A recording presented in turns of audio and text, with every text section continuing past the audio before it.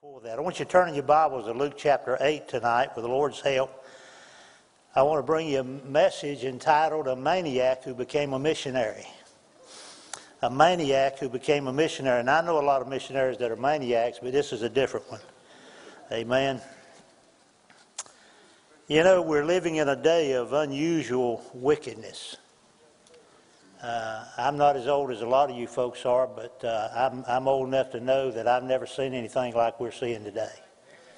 And it really is heartbreaking, to be honest with you. And it looks like we're going to destroy our own selves in America with all the wickedness. I cannot grasp, I just cannot grasp a parent that would take their child to a doctor and have them mutilated and try to change them from being one thing to another thing. I've heard some of the most stupidest things and in my life. Intelligent people, and they would question them on the news. And, well, do you really believe that a man who's born a biological man can have a baby? Well, sure. Well, let me tell you, I may look pregnant, but I ain't going to never have a baby. Amen. You just count on that. And I've never met another man that had one. Have y'all? We're living in stupid days. By the way, the text over in 2 Timothy chapter 3 and verse 1 says, in the last days perilous times shall come. And if you look up that word in a Strong's Concordance, it's only used one other time. Translated a little different, but only used one other time. You know when it's used? About the man we're going to look at tonight. The maniac of Gadara. And you know what? He was lawless. You couldn't control him. You couldn't constrain him. And we'll see that in just a moment. I tell you what I believe might have been a red line for God when our president at the White House brought all of these twisted minds together, genders, all this stuff that they did that day at the White House. I wonder if that was a red line for God. Amen. I've often wondered that. I hope not. Books in our libraries that are not fitting for anybody to read, much less a child. Lawlessness in our streets, which God said there'll be lawlessness in the last days. Demonic activity. The further we get away from the Lord, the more demonic activity we'll have. And boy, listen, a man or a woman doesn't have to be wallowing on the ground, foaming at the mouth to be demon-possessed. Y'all know that, don't you? They're probably demon-possessed people in high places. Well, there is going to be a day when this whole earth is going to be filled with demonic activity, and that's in the book of Revelation. And during the tribulation period, God's going to open, so He's keeping all this down. He's going to one day open that pit and all that's coming out of the pit. And it's going to be a sad day. But anyway, I'm glad God's still in control. That's what I've got to believe. I've got to believe that God may let bad things happen to us because we deserve it and we need it. And maybe to correct us enough, we'll get back online here. But I'm glad God can save any sinner. And I know people get caught up in all kinds of sin. You know, here's a guy criticizing a man for being committing sin, then he's committing sin with a woman and all kinds of mess. But anyway, I'm just glad that God can save anybody, no matter how wicked they've been. And so we come to the text here in chapter 8 of the book of Luke, and we're going to begin in verse 26. But just before that, there's a storm that the disciples and the Lord Jesus are in on the Sea of Galilee. And you see that in verse 22 through verse 25. And when you read these events that are taking place, if they're chronological, don't ever separate one from the other, because sometimes the one event will explain and help you understand the next event. For instance, Jesus said, I've got something to do on the other side of the Sea of Galilee. We're going over there. So he and the disciples went over to the other side. He knew why he was going. He knew exactly why he needed to go. You remember he said, I must needs go through Samaria one time. There was a woman at a well. He knew would be there, and he was going there to win her soul. And so here he's got to go to the other side of the sea. And on the way there's a big bad storm. I mean a bad one. And I wonder if that wasn't the devil trying to kill him. Amen. The devil hates our Lord Jesus Christ, and he wants to do away with him, but he can't, because he's the eternal Son of God. He's forever. Amen. So anyway, let's look at our Bible. And I want us to look tonight. I've got this message with two titles. One is A Maniac Who Became a Missionary, and the other one is The Miracle of a Changed Life.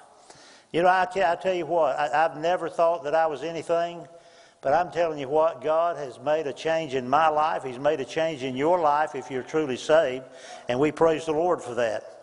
So let's look at it, and let's see what happens when he gets on the other side of the Sea of Galilee in verse 26.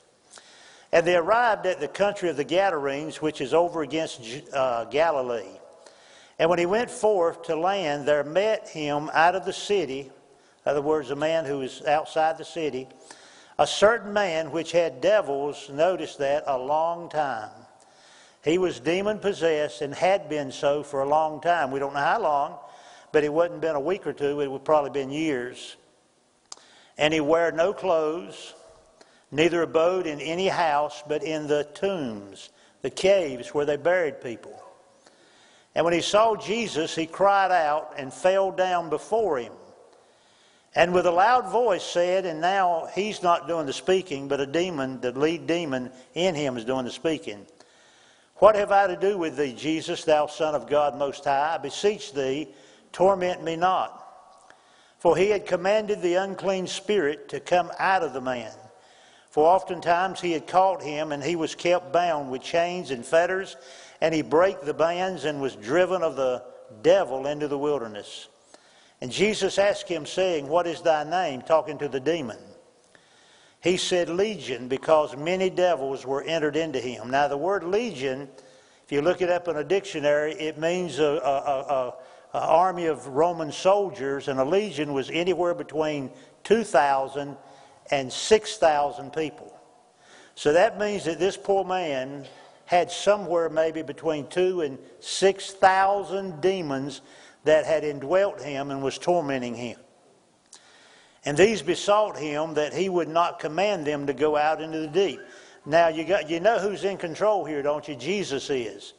These demons are not telling Jesus what they're going to do. They're asking permission. They're getting him to help give them the yes on something. And there was a herd of many swine feeding on the mountain. And they besought him that he would suffer them to enter into them, and he suffered them, Jesus did. Then went the devils out of the man and entered into the swine. And the herd ran violently down a steep place into the lake and were choked. In other words, when the demons went in them, they were acting like the man did, with the demon's control. And when they fed them, when they that fed them, feeding the pigs, was done, they fled and went and told it to the city and in the country. Then they went out to see what was done and came to Jesus and found the man out of whom the devils were departed, sitting at the feet of Jesus, clothed and in his right mind, and they were afraid. Anytime somebody sees a powerful move of God, it'll bring fear. They also, which saw it, told them by what means that he was possessed of the devils was healed. Then the whole multitude of the country of the Gadarenes around about said, Praise the Lord, Jesus. Want you to stay here as long as you want to and do your work. I didn't read that right, did I? They besought him to depart from them, for they were taken with great fear, and he went up again into the ship and returned back again. Father, we're going to read the story of a man that's a pitiful man. A man that no doubt had such a wicked life that it invited the demons in. And God, I believe that happens today. And I pray that you'll help us to understand a little bit about the change that Jesus can bring about in any human being's life. I don't care who they are, where they've been, or where they're coming from. Lord, you are God Almighty. And you can touch lives and change lives, and we're so thankful that you changed ours. And we know we have a long ways to go, and we always come short. But we're thankful that you've made a difference in our life over these years, and pray that you'll continue to do so. In Jesus' name we pray. Amen. Jesus had all power. He said that in Matthew, in that great missionary passage. He said, all power is given unto me in heaven and earth. Well, if he has all power, then nobody has any power unless he gives it to them. Amen? And so he has power. He has power we see in the storm. He has power over danger. He has power over the demons. After he deals with this man, they go and deal with a woman that's sick. He has power over diseases. He has power over death. He raises a man from the Lord. I'm just glad I serve a God who has power. Amen. I still, and I don't know if I mentioned this, but it's in the Bible. So anyway, in the book of Samuel, chapter 5, I believe it's 2 Samuel 5, you have the event of where the Israelites were out of fellowship with God, and they took the Ark of the Covenant out to battle and to fight the Philistines. Well, sometimes God did send the Ark out, but they carried the Ark out, and because they were so backslidden, God allowed the Philistines to capture the Ark of the Covenant. And they took it back to their homeland, and they're going to try to make sure that they make mockery of the God of heaven, the God Jehovah. And so, you know what they did? They took it into their temple, the temple of Dagon. And Dagon, they claim, was a statue probably higher than this building right here. And it was a half of a man and a half a fish. And that was their God that they had created. They trusted that God. When they had droughts, they prayed to that God. When they had a child with a high fever, they'd pray to that God. So they trusted him to be powerful. And yet, when they put that Ark of the Covenant in front of that God, they went home that night, the priest did. And when they came back the next morning, their God had fallen over and he couldn't get up. How would you like to be praying to a God that you're going to trust him with your eternal matters? You're going to trust him to help you when you're in trouble, and he's fell over and can't get up? So they had to set him back up. Well, they went home that night, in case right in chapter 5. They went in and they came back the next morning. This time he fell over and he had broken his hands off and broke his head off. And again, he couldn't get up.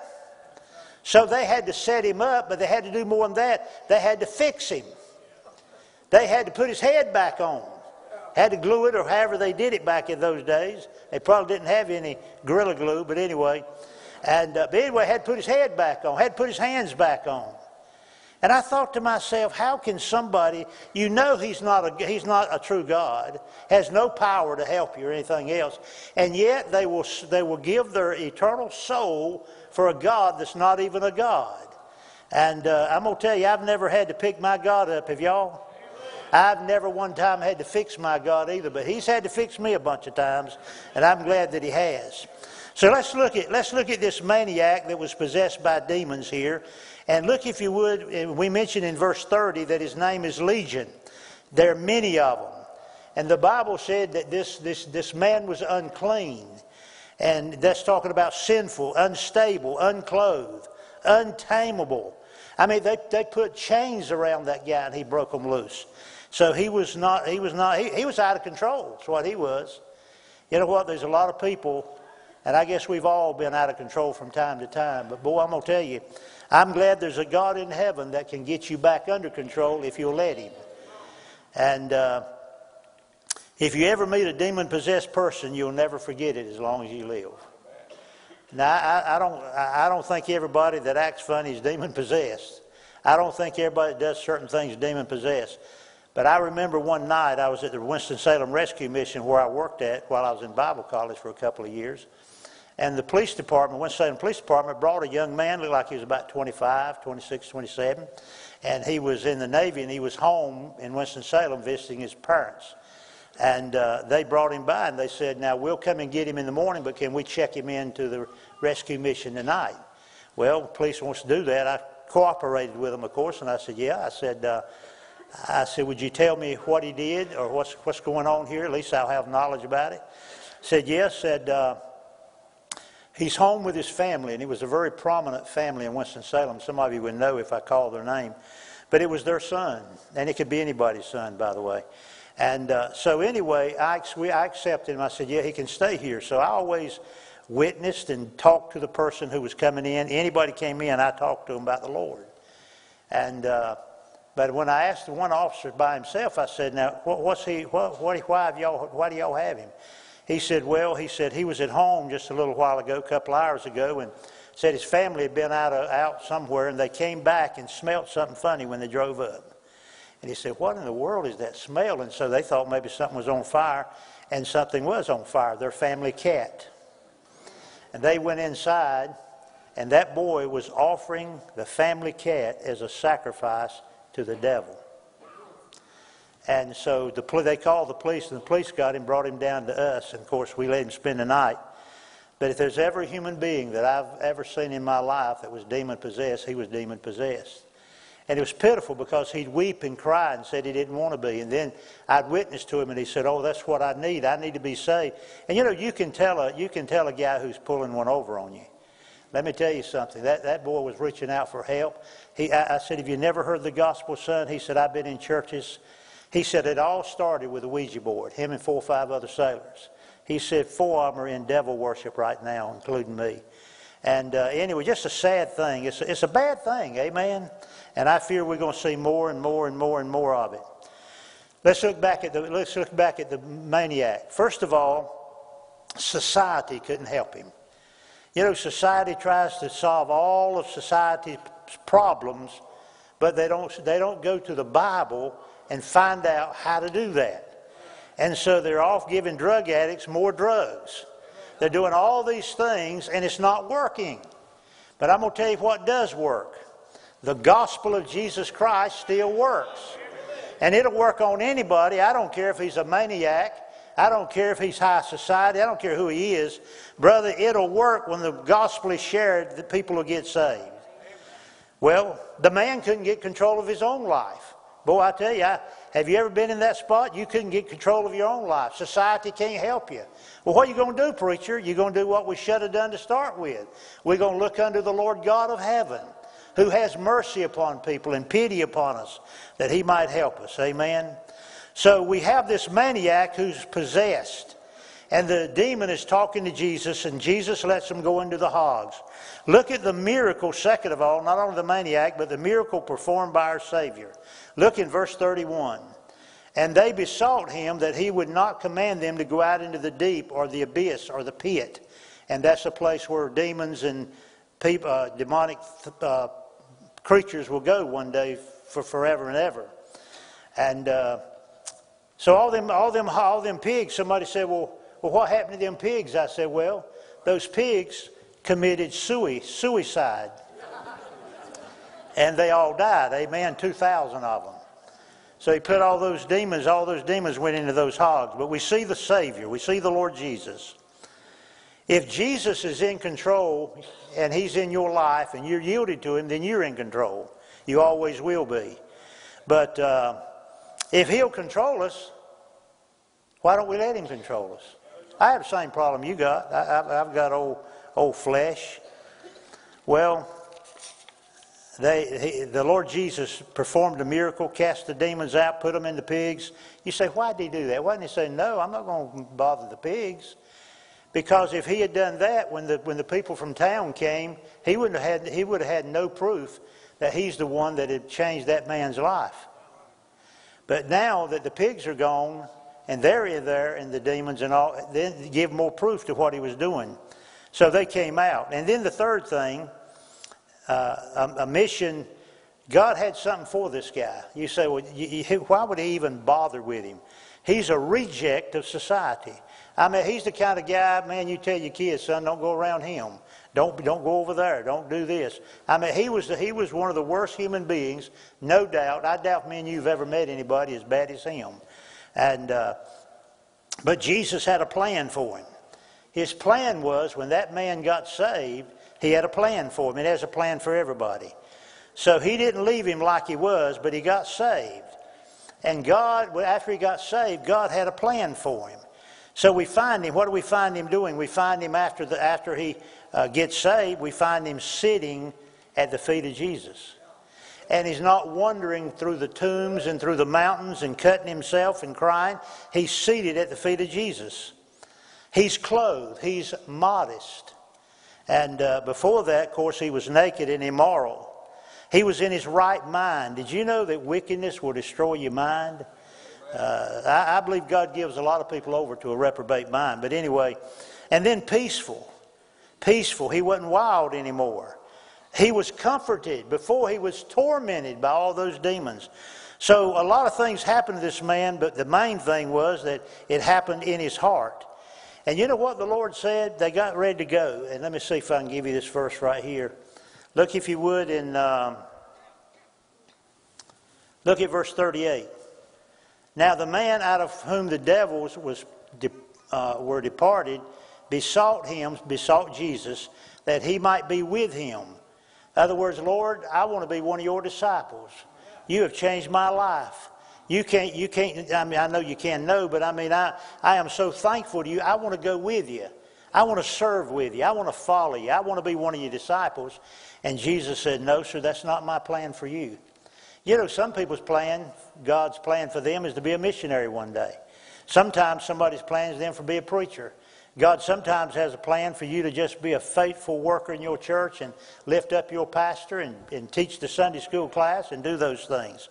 And all of that is so vital and so important. But God has a plan. But here was God's plan for this man. And I believe it ought to be one of the first plans to anybody that gets saved. Watch it.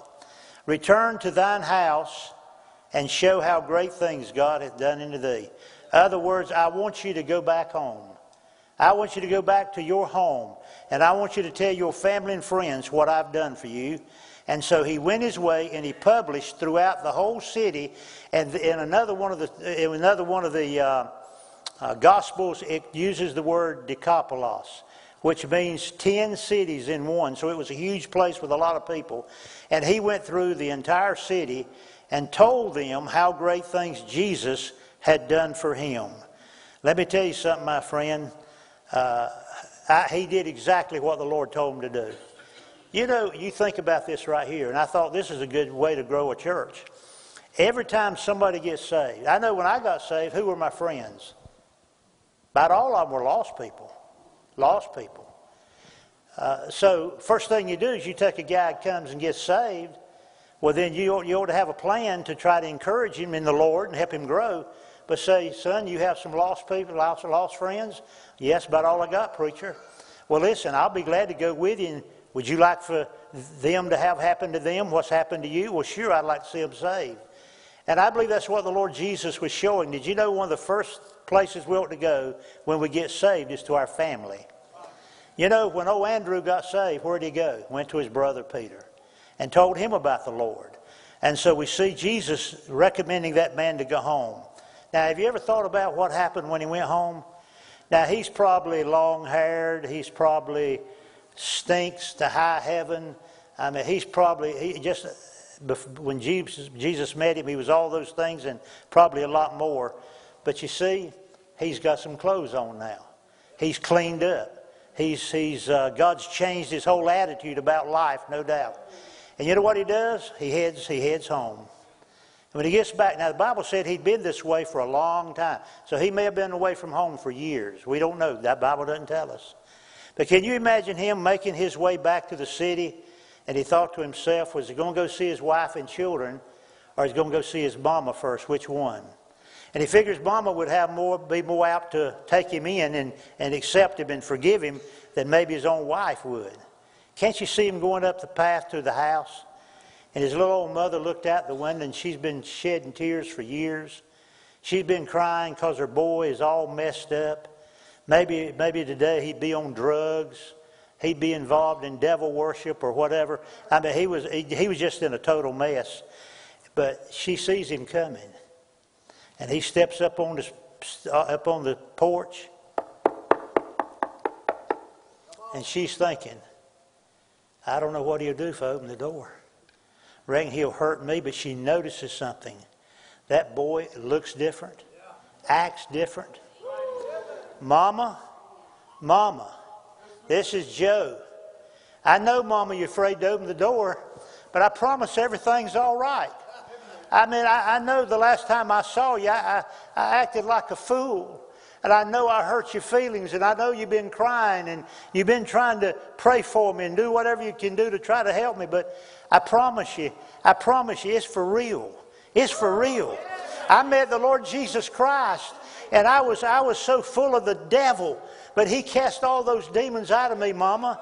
And I'm where I need to be. And I was going to go serve the Lord with him. But he told me to come back home. And Mama, I just wanted to come back to you first. And she's listening to this through the door. She's peeking out the window. And he does look different. And the tone of his voice is totally different. And so she takes a chance. All right, son. And she opens that doorknob and that latch and unlocks it and opens the door. And there he stands, her boy. Her boy who's put more gray hairs in her head than he could ever dream. You know, listen, young people, don't worry you mom and daddy. Don't be a hardship. Be a blessing to them. Amen. And she probably looks at him and starts bawling. And he steps one step forward, she steps a step forward, and they meet together and hug each other and rejoice in the Lord. And he said, and after they get through hugging and rejoicing and crying, he said, Mama, you got a few minutes? Oh, honey, I got all day for you. I'm so glad to see you. What happened to you? Well, that's what I wanted to do, is just take a few minutes and tell you. And I'll guarantee you he did exactly what he told the Lord he was going to do. And he told his mama what great things God had done for him. I remember when I got saved, and I went and told my mama that I'd gotten saved. She wasn't even saved, but she was thrilled about it, amen, because she knew it would change our life. She had enough God about her even when she was unsaved to know that it was good and it'd change our life. The maniac said, Mama, how's Sue doing? That's his wife. How's Sue and the kids doing, Mama? Well, son, you know it's been hard on them. You've been gone forever. You've been gone so long. Said they about lost everything they got. Said, Mama, you reckon she'd talk to me? Well, you know what you did the last time you were home. She said she'd never talk to you again. She'd never let you in that house ever again. I know it, Mama, but would you pray with me and let me pray? And I'm going to go down there and see if I can talk to her. And off he goes. And up the path to his wife's house and his children. And up there he goes to apologize to them and try to make amends. And he gets up there kind of close, and the wife happened to be one of the kids out in the yard playing, comes flying in the door and slams the door and said, Mama, Daddy, can't you just see something like this happening? Mama, Daddy's out there. Daddy's out there. Oh, no, she said, and she grabbed her children and she locked the door and pulled the shades down and went in a closet and locked them in a closet, her and the kids. Scared to death, trembling. She hadn't seen him maybe for a year, 2, 3, I don't know. And he's out there knocking on the door. He said, honey, I know you don't want to let me in, but I'm telling you, God has changed my life. Well, she'd heard that maybe before sometime. Honey, I'm telling you, it's real. God has done something in me that nobody can do. And I can just see as that dear lady finally gets up enough nerve to go over to the window and just peek out enough to see him, and notices that he looks different. He's acting different. He's talking. By the way, you get saved, you'll be different. I've talked to people over and over, and you've done the same thing. I knock on a door and say, folks, how you doing? Doing great. We're just here to just find out if you know the Lord. We go to such and so. We go to Woodland Baptist Church. Oh, yeah, we're both saved. Me and my girlfriend saved here. I said, is that right? I said, well, that's wonderful, wonderful. Where y'all go to church at? Well, we don't have time to go to church. Said, well, both of us are trying to pay off our house here. And, of course, they were living together, shacked up. And when you can go through that whole thing, all the sins you want to go through, but they think they're still saved. But I'm telling you, I know a saved person can do wrong, but I'll tell you one thing. Brother, if God can come inside of a person and indwell them and it make no difference, I don't understand it. Brother, if any man be in Christ, he's a new creature. Amen. And so he got up there, and finally his wife noticed all that, and he's talking tenderly to her and just tapping on the door. And finally she gets up enough nerve to go back and get the kids and bring them out. And she opens the door, and there he is.